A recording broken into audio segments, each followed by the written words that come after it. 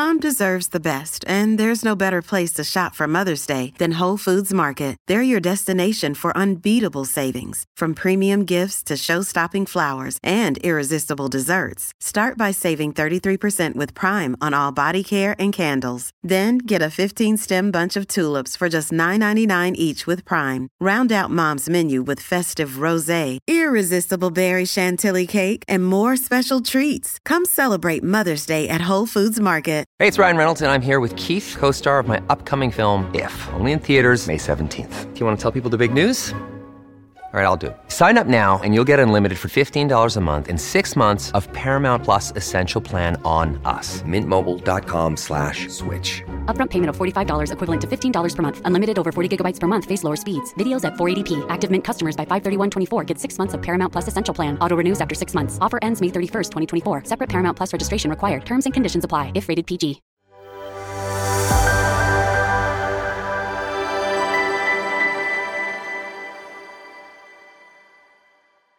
Good evening, ladies and gentlemen, and welcome to Daisy Cousens Presents. I'm Daisy Cousens, and I am thrilled to be right here on ADH TV every week, twice a week, and my heavens, do we have an exciting show for you tonight. It's no secret that the left has an ironclad grip on popular culture.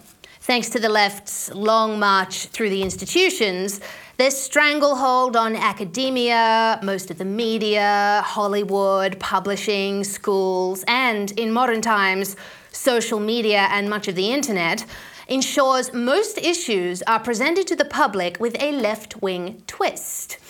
And since politics is downstream from culture, to quote Andrew Breitbart, that immediately puts conservatives on the back foot when rallying for our cause. Namely, because it is so easy for the left to get away with lying about us.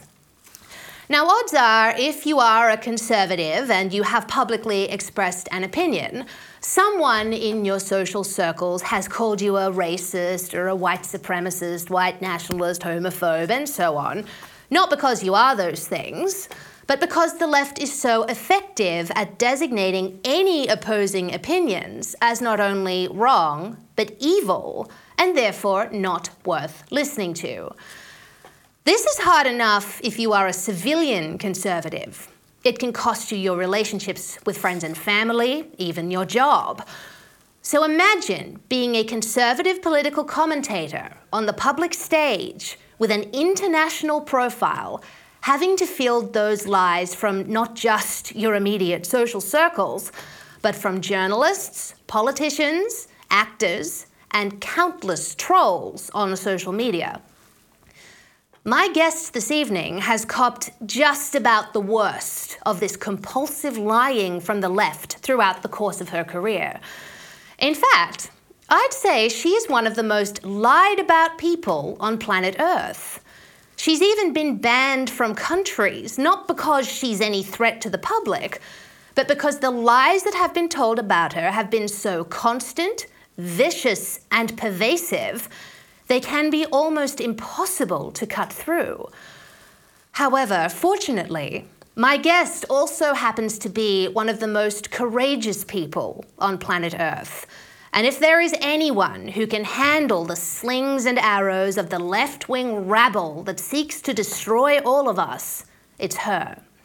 She's a YouTuber, an activist, an author, a documentary filmmaker, a public speaker, and an all-around magnificent human being. She is the brilliantly talented, the gorgeously beautiful, the fiercely brave, the wonderfully intelligent, the very, very great Lauren Southern. Lauren, it is so fabulous to have you here. How are you? It's wonderful to be here. I've never had someone speak about me so kindly. I'm looking around like, me? Me? Are you sure about that? Well, People are busy slandering me, so I very much appreciate it. Well, I meant every word of it, and trust me, it is all true. I'm so thrilled to chat to you. You've had the most fascinating life and fascinating career, and you certainly started your career with a bang. I mean, you ran as a Libertarian Party candidate in the 2015 Canadian federal election when you were 20. What inspired you to do that at such a young age?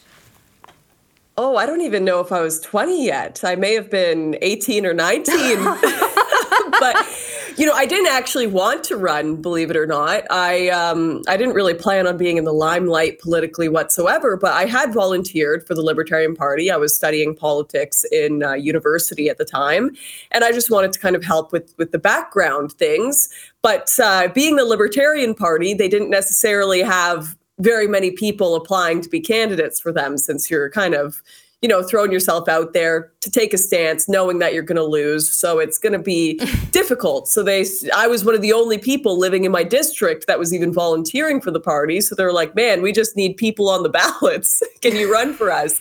And I went out there, I went and put my signs up. It was a bit of a humiliating experience to an extent because I was working multiple jobs. I was going to university, trying to keep up with homework. I could barely afford to keep my car full of gas to even get to the candidate debates. And by the time I got there, I was surrounded by, NDP, Liberals, Conservatives who had 5 debate coaches with them and notes. And I'm like, all right.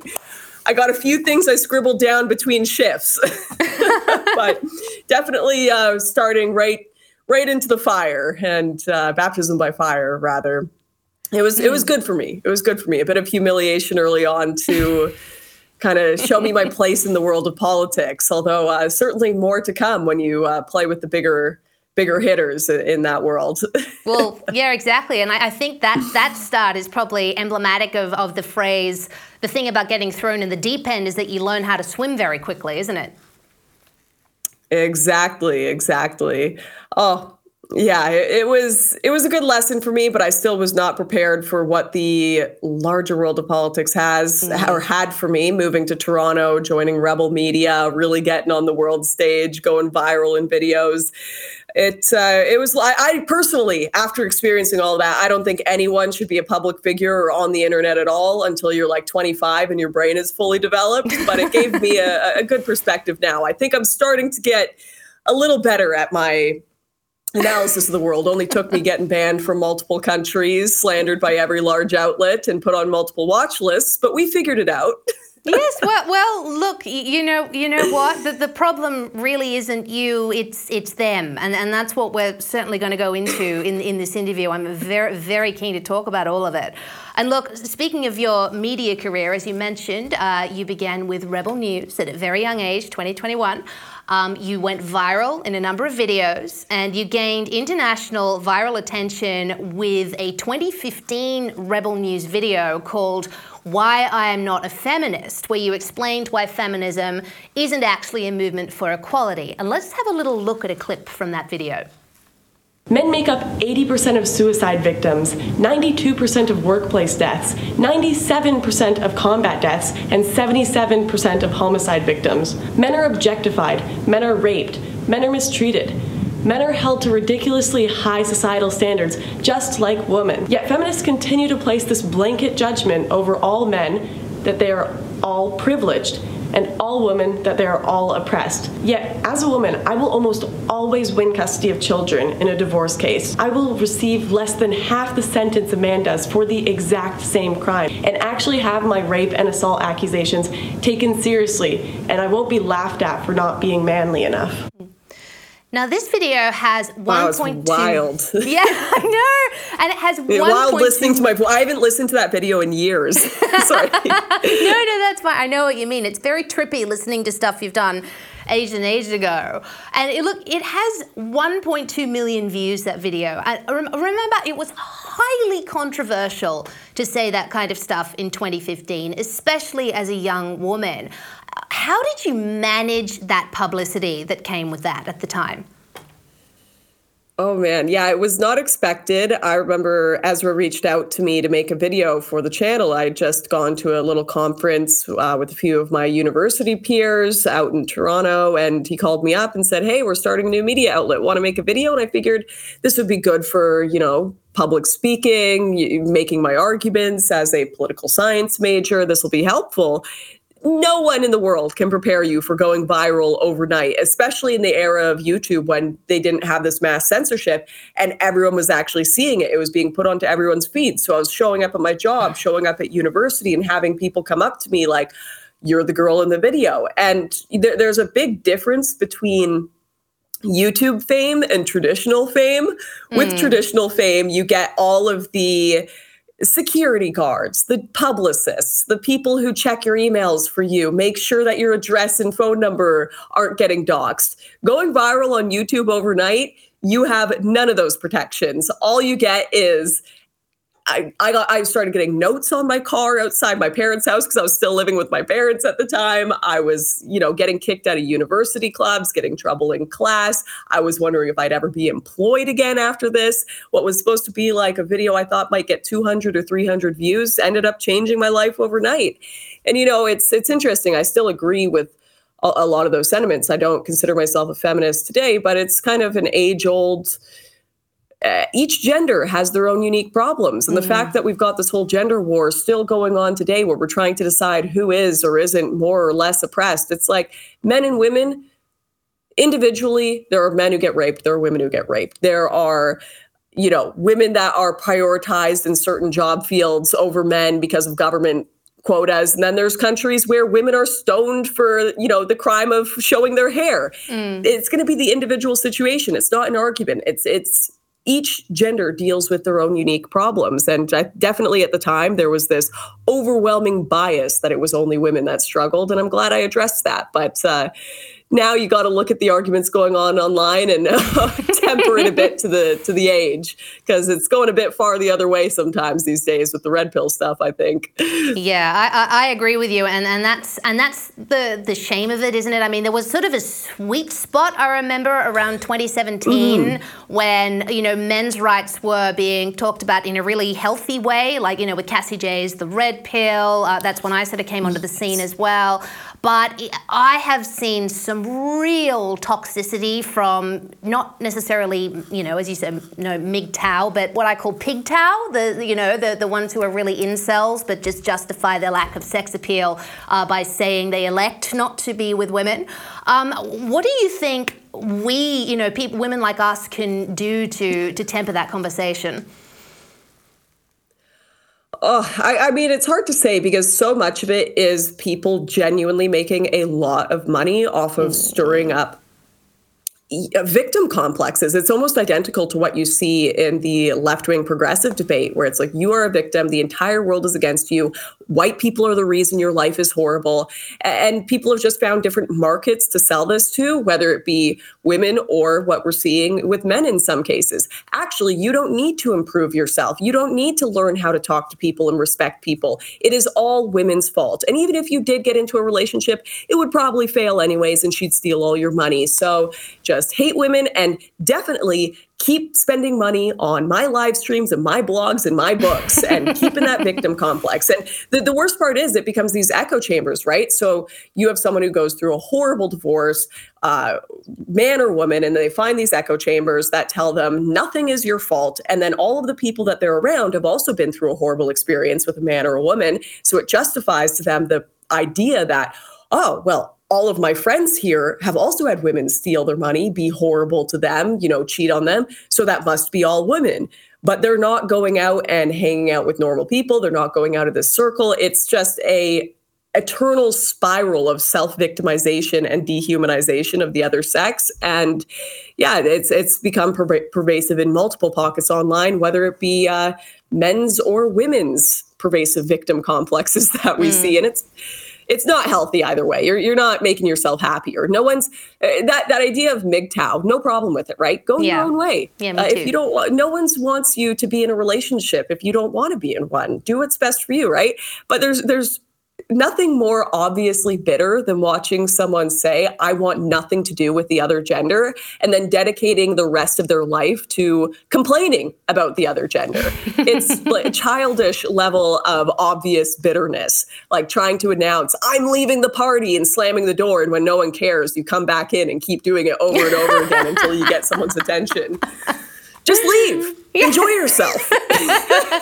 Well, exactly. I mean, I have absolutely no problem at all with the men going their own way philosophy. But when you've got guys who I think, and I've had MGTOW guys agree with me on this, who are just trolls, you're not really going your own way if you're spending all of your days on the internet talking about women. I mean, it's very, very strange. Now, Lauren, I have been saying for years that you are one of the most lied about people in the world. I mentioned it in my intro as well. Would you agree with that sentiment? In the world, I reckon there's a lot more people that have been lied about more than me, but I'm probably in the top 5%. I'll say that for sure. Maybe 1%. Yeah, I'm up there.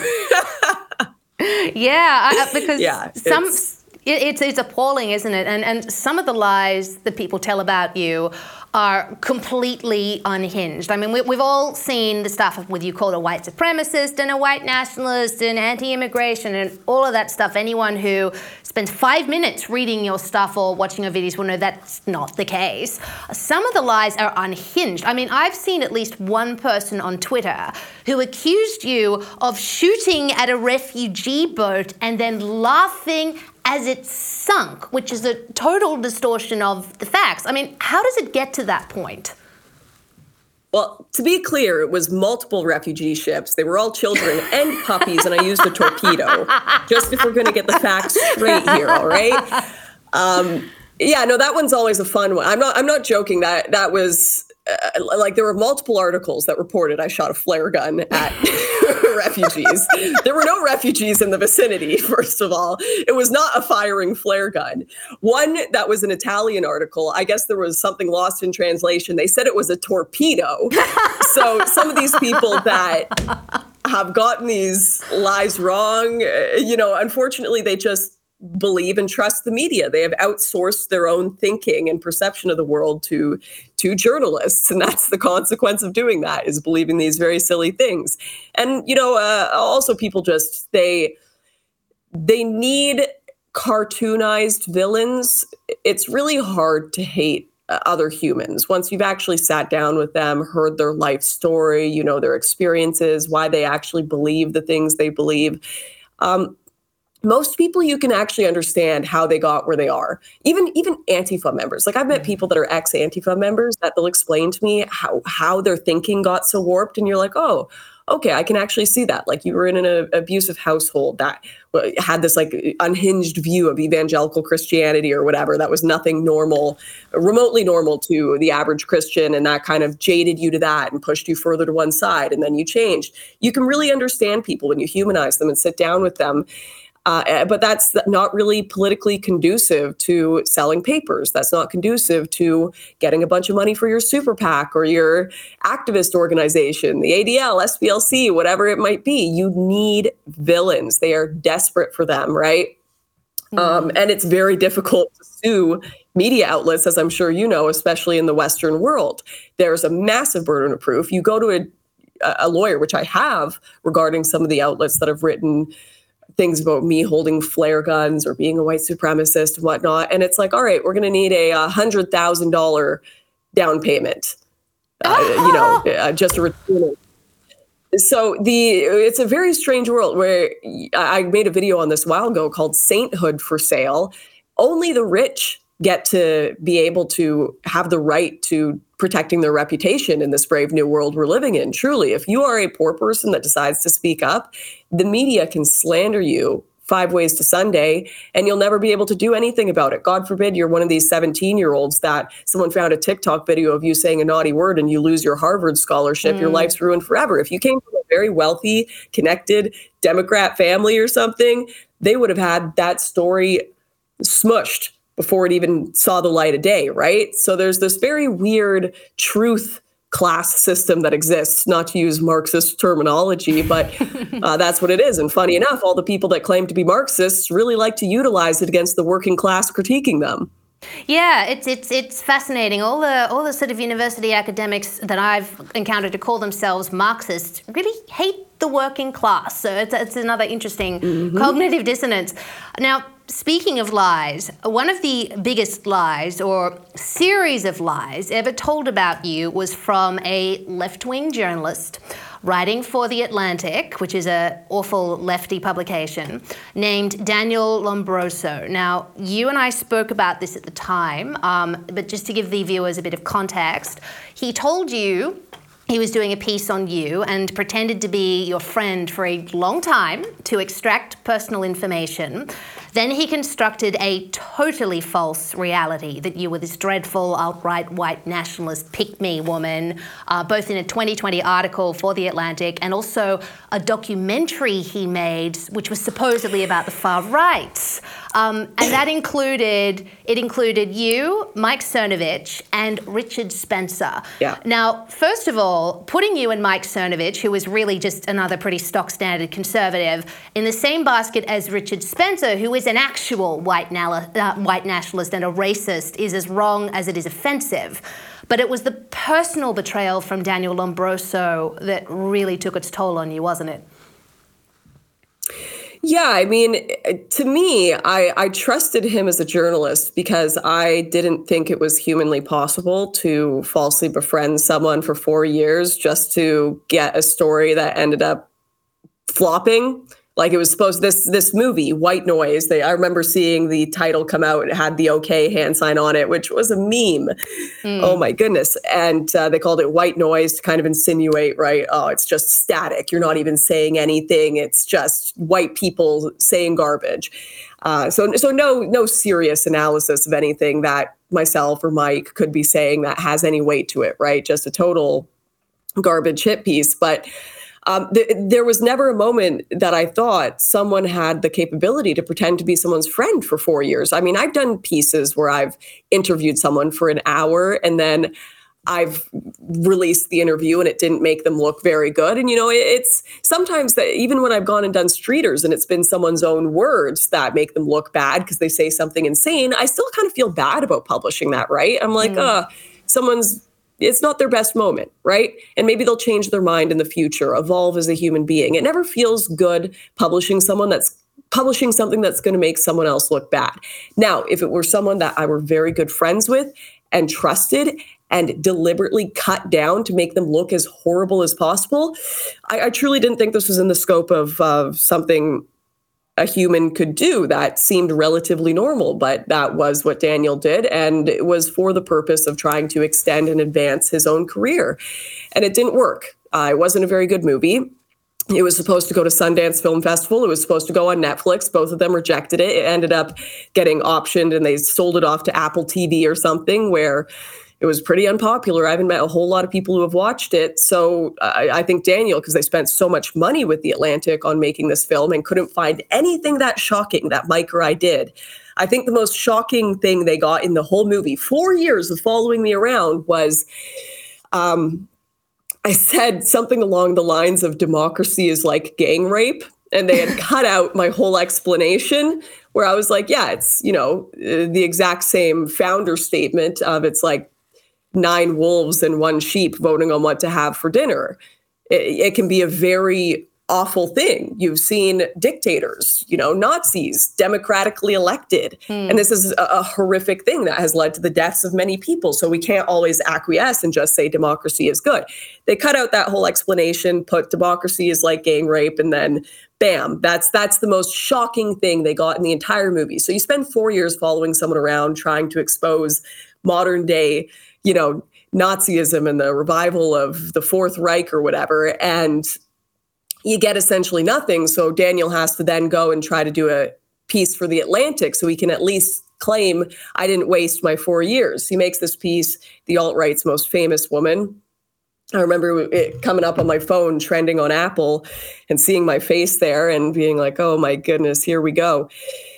And it was truly shocking how much this man lied in the piece. I was able to get a legal team to contact The Atlantic and point out some of the lies that he put in the article. Some of them were so blatantly, obviously false that The Atlantic even issued an apology to me, at least privately. One of them, this is just an example. He had said I was stealing my subscribers' money to go stay at fancy chateaus in Paris, and I just wined and dined myself there on all of the donations I got. No, because of the migrant crisis, all of the hotels in Paris were like €1,000 because they had so many Africans staying in them. We couldn't find anywhere to stay. We wanted to get the cheapest option. So Daniel from The Atlantic calls me and says, "Hey, I found a chateau for only €100 an hour outside of France. If you want to come stay here." I said, "Amazing. It'll be a bit of a drive, but we can save money." So I went and I booked the same place he booked and recommended for me, which he then proceeded to put in his article as me vacationing at fancy chateaus and drinking wine on my subscribers' money.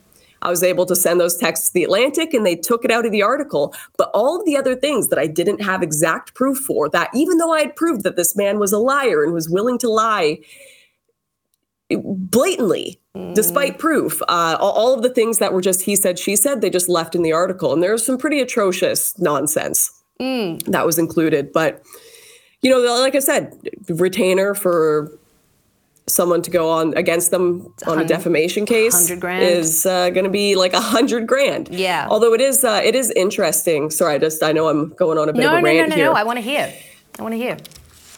Yeah, it's interesting because one of the main points that a lot of these journalists that followed me and got so upset with me back in 2016, 17, 18 was over my criticisms of Islam, right? I was banned from the UK over it, questioned under Schedule 7 Terrorism Act for my bigotry against the Islamic community, which, of course, my criticisms have only ever been about terrorism and extremist, radicalism. We're talking hanging people for disagreeing.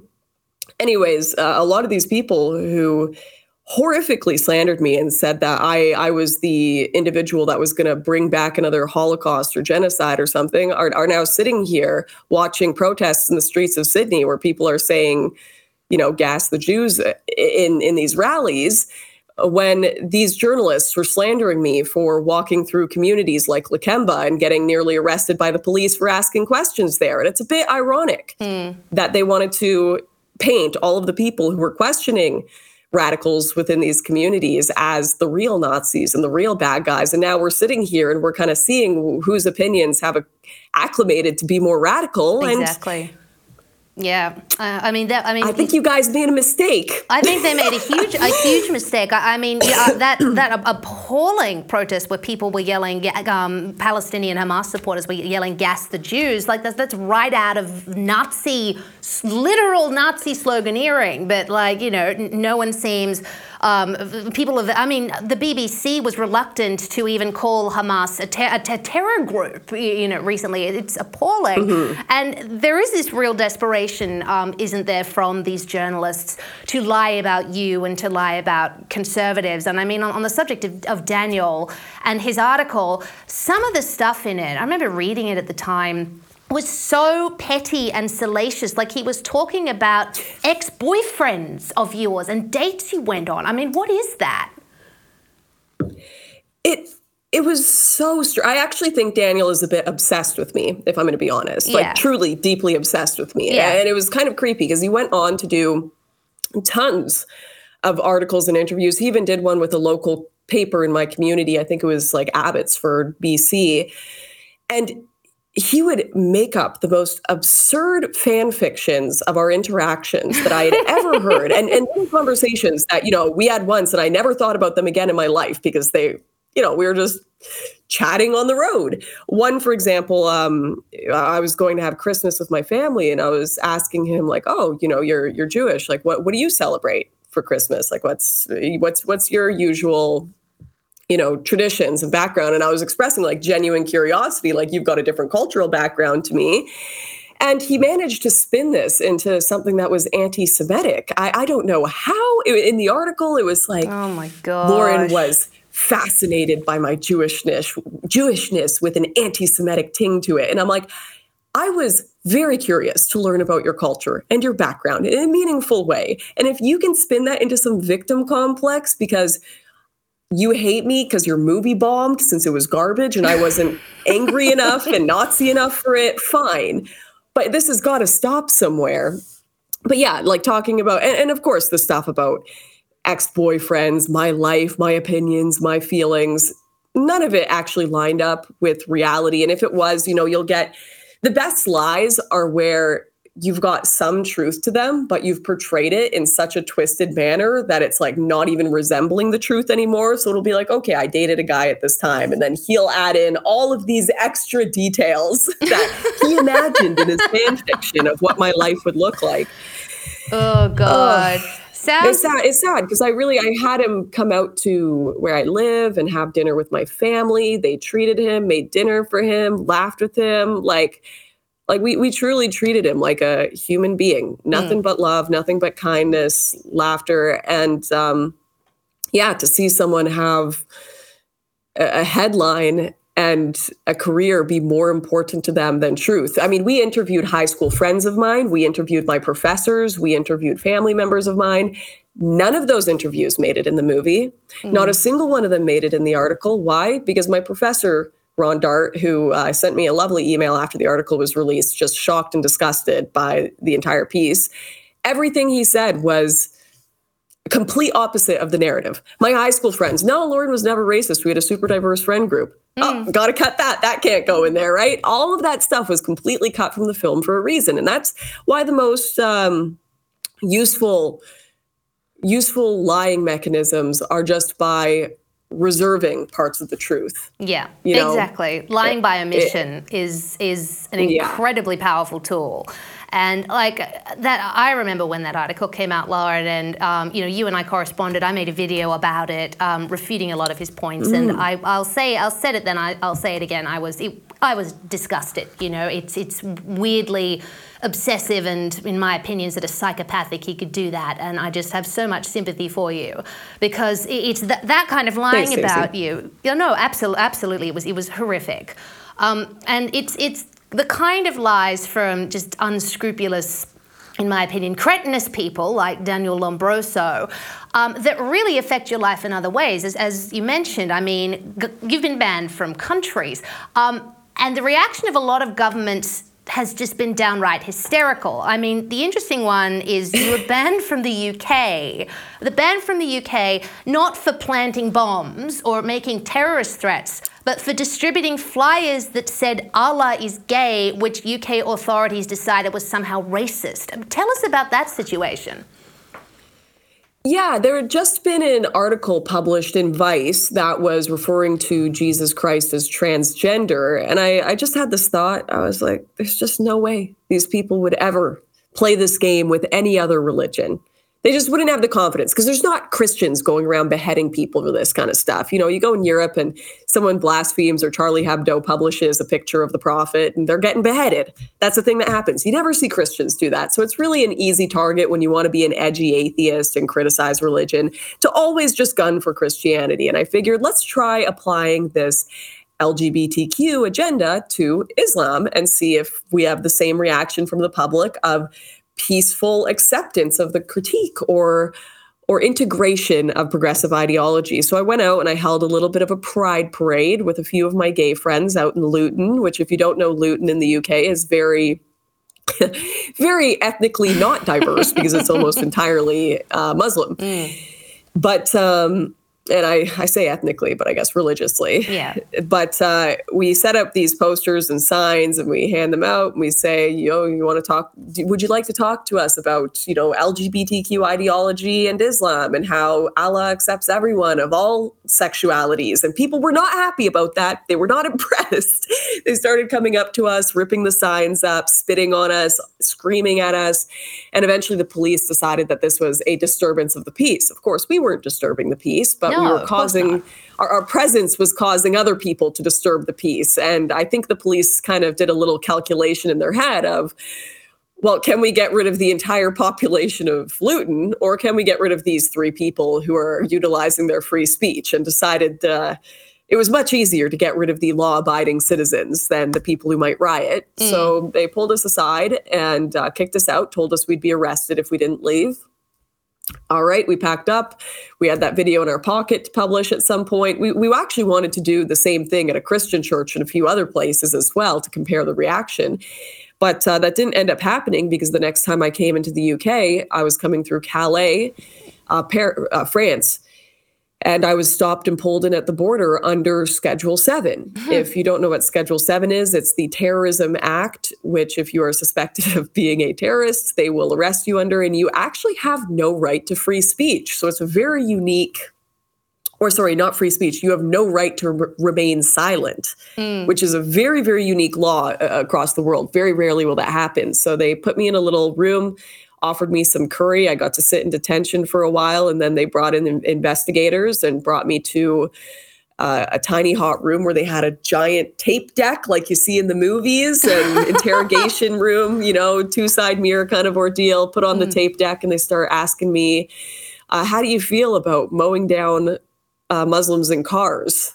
I'm like, generally pretty negative, generally not a hobby I partake in. No. What are you going to ask me next? How do I feel about kicking puppies? Like it's almost like they want you to hang. They have nothing.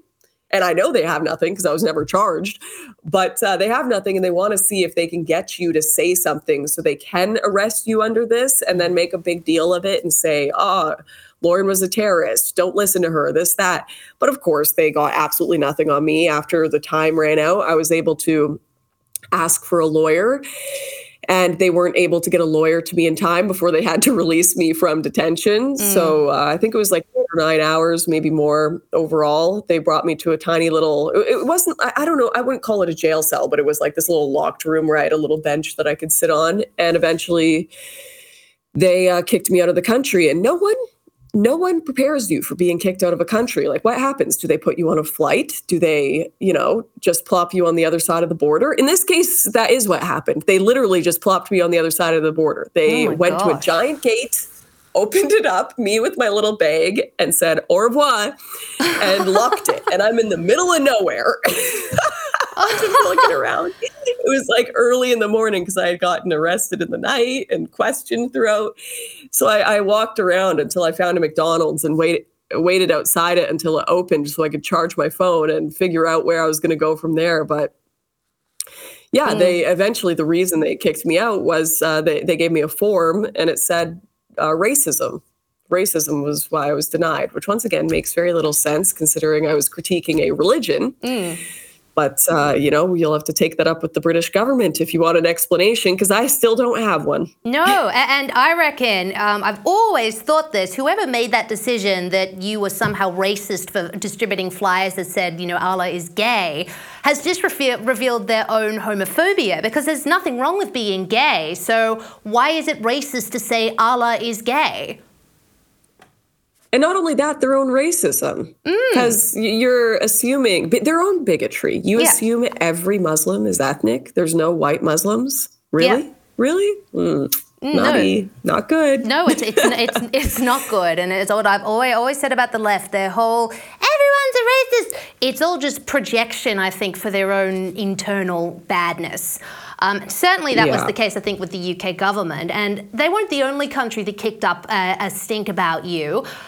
New Zealand did, and so shamefully did my home country of Australia. Oh, God. Initially, both countries denied you a visa for your speaking tour with Stephen Molyneux back in 2018. Eventually, they approved you. You're not a terrorist. You don't call for violence. You're not calling to overthrow governments. You're not agitating for a revolution, unlike some left-wing activists. What on earth are these politicians and bureaucrats afraid of? I mean, it's hard to say. I've heard whispers of why I'm on some of these lists. I know I'm on a list with Interpol. I'm on a list with most of the Five Eyes nations where I get stopped. In fact, I just went to the U.S. last week just for a visit, and I got pulled in for questioning. It's a regular part of my life now, and it's so strange to say that. Like, I didn't think I never, when I was a kid, thought getting into this and just having opinions, no violence. Like you said, I have no criminal record, zero in any country. I never thought that I would end up like literally being in federal government investigations for my opinions, but that's my life. And it's been very difficult. I don't talk about it that often with people, and like all the times that I get pulled in by the feds and, I've missed flights. I've missed tens of thousands of dollars in flights from them questioning me for hours and hours on end till I miss my, scheduled flight.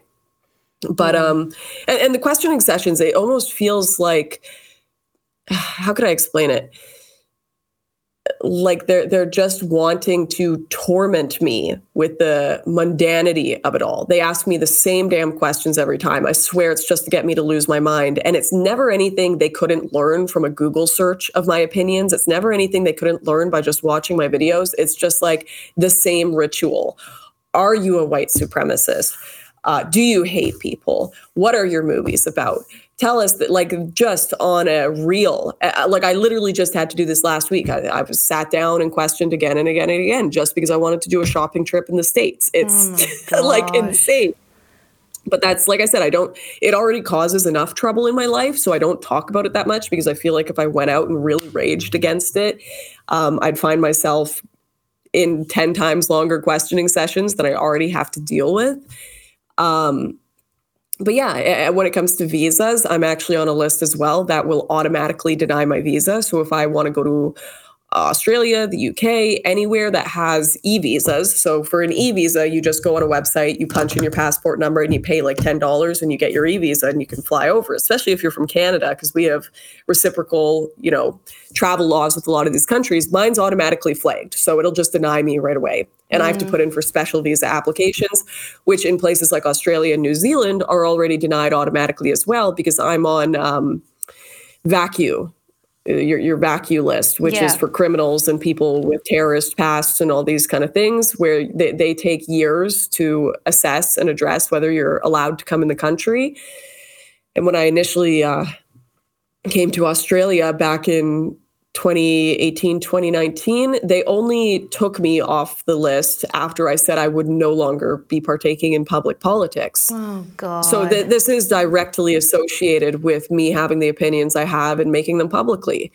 My life becomes more difficult. I'm not allowed to travel, visit people, visit family, so long as I have the opinions I have. And the governments have made it quite clear, if I stop having those opinions and I stop sharing them with the world, then they'll allow me to have my freedom and rights that every other civilian and citizen gets to have, right? I'm not allowed in Australia right now. I couldn't return if I wanted to.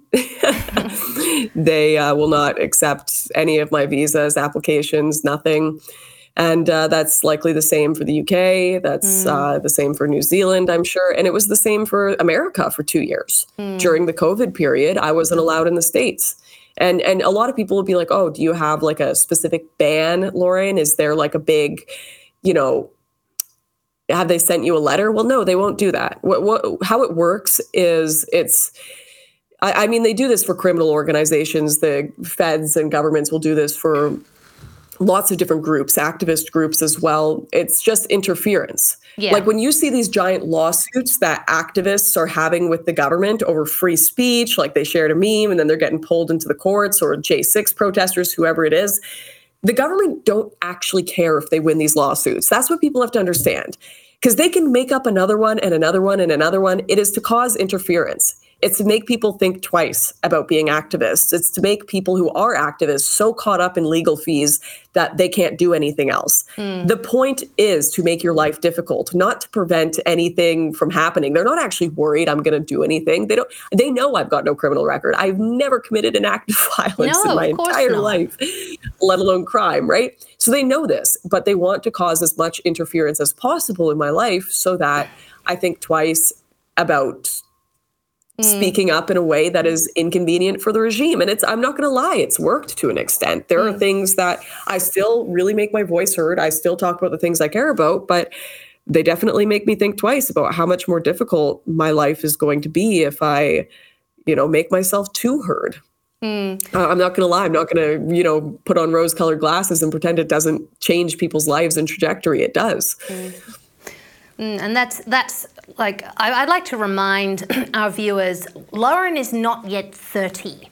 And she's had to cope with all of this, this kind of stuff that affects people as well, often for the rest of their lives. And it's one of the reasons I'm so admiring of you and your courage. Thanks. And the wonderful thing about you is that you rise above this ridiculous hardship so beautifully, and you create beautiful things. And you've even written a few books. And I actually happen to have one of them right here. You've also written a couple of children's books, and this is my copy, Lauren, of the ABC. You have it! Of course I know. I got it when it came out. This has been sitting on my bookshelf for a couple of years now. It's called The ABCs of Morality. I'll read the blurb for the audience. While society has progressed, it seems we've left behind the basic building blocks of our civilization, our morals. We know how to cure disease, TikTok and Zoom, and even how to fly to the moon. But do we know how to be humble? Do we know how to act with wisdom? Do we know how to think for ourselves? The ABCs of Morality is a fun, wholesome primer on basic concepts of politics and soul that are too often forgotten in our confusing modern world. The book is written and illustrated for readers of all ages to enjoy. Lauren, I love this. What inspired you to write children's books? Well, I have a little one. Yeah. I have a toddler right now. And, I will say after writing children's books, I've got another one called Henry the Sheepdog and the Wolf of Mossville.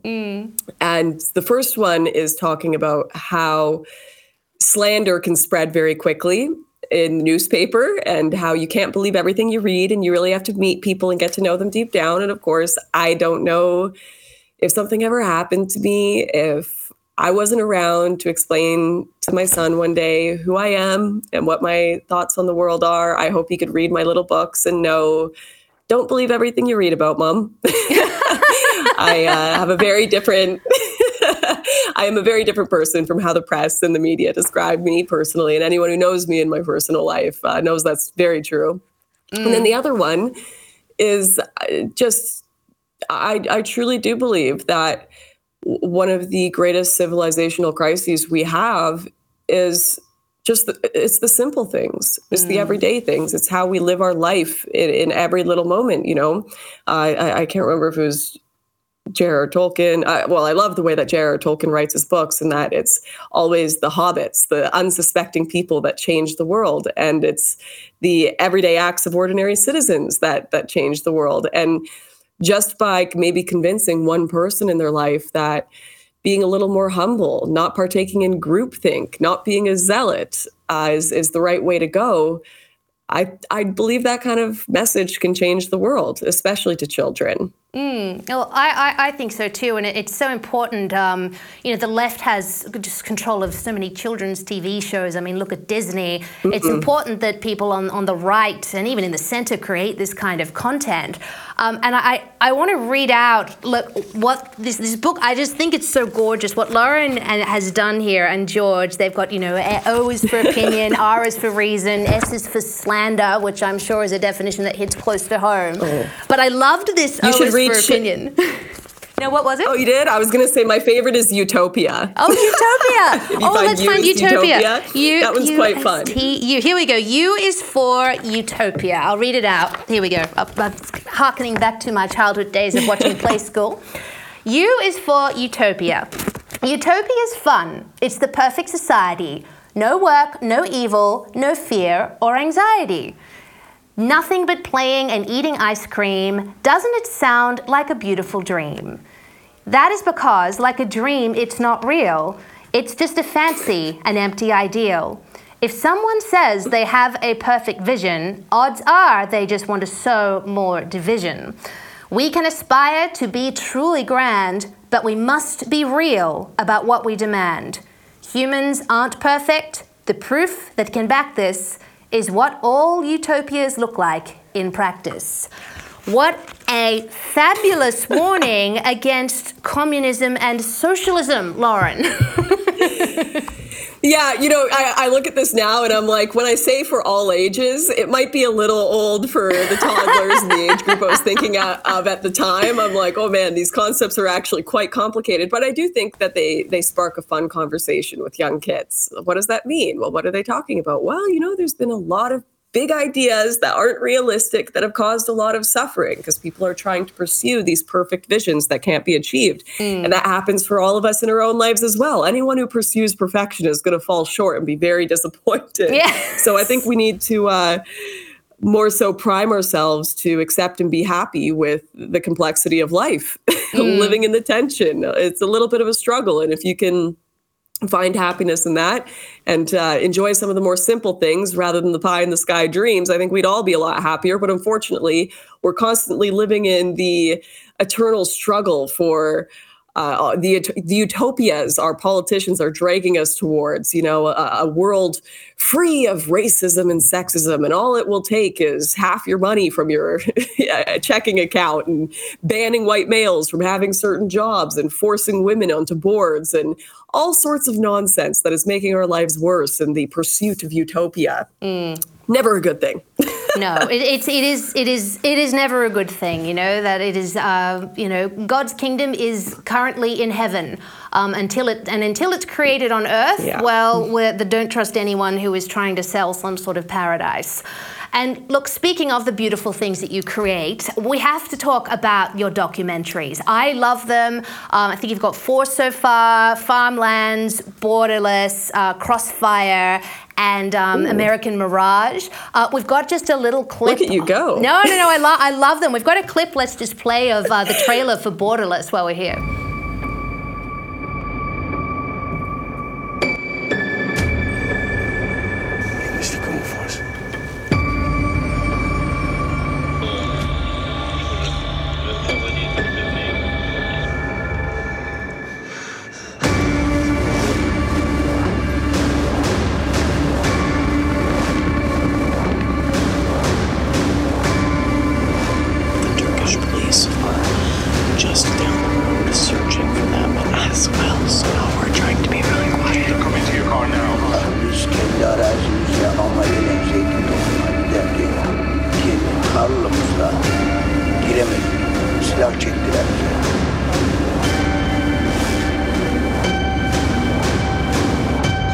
Avec la mer là comme ça, tu prends tes vies à risque. C'est une grande erreur.